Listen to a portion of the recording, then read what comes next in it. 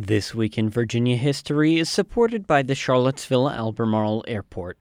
For nearly 70 years, CHO has served travelers in Central Virginia.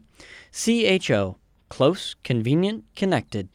This week in 1836, the University of Virginia expelled dozens of students for rioting.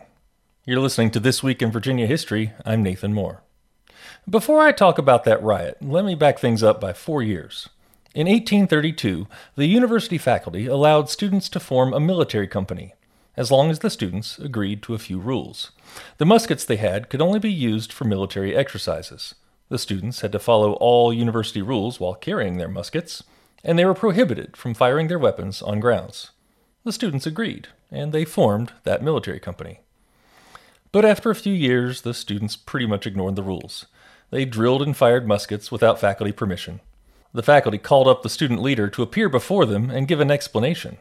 With extraordinary cockiness, that student leader quipped that the military company neither agreed nor disagreed with the faculty's rules. The faculty demanded that the company be dissolved. The student military company refused to disband. So the faculty said, "You know what? We're going to expel you."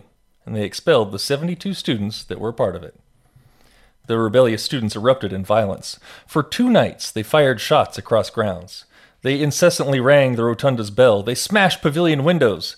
Faculty members carried pistols to protect themselves and their families from the student rioters. Newspapers across the nation wrote about the riot. Sensing a public relations nightmare, the faculty proposed a resolution that allowed the expelled students to return. University records don't really indicate how many of those students chose to come back.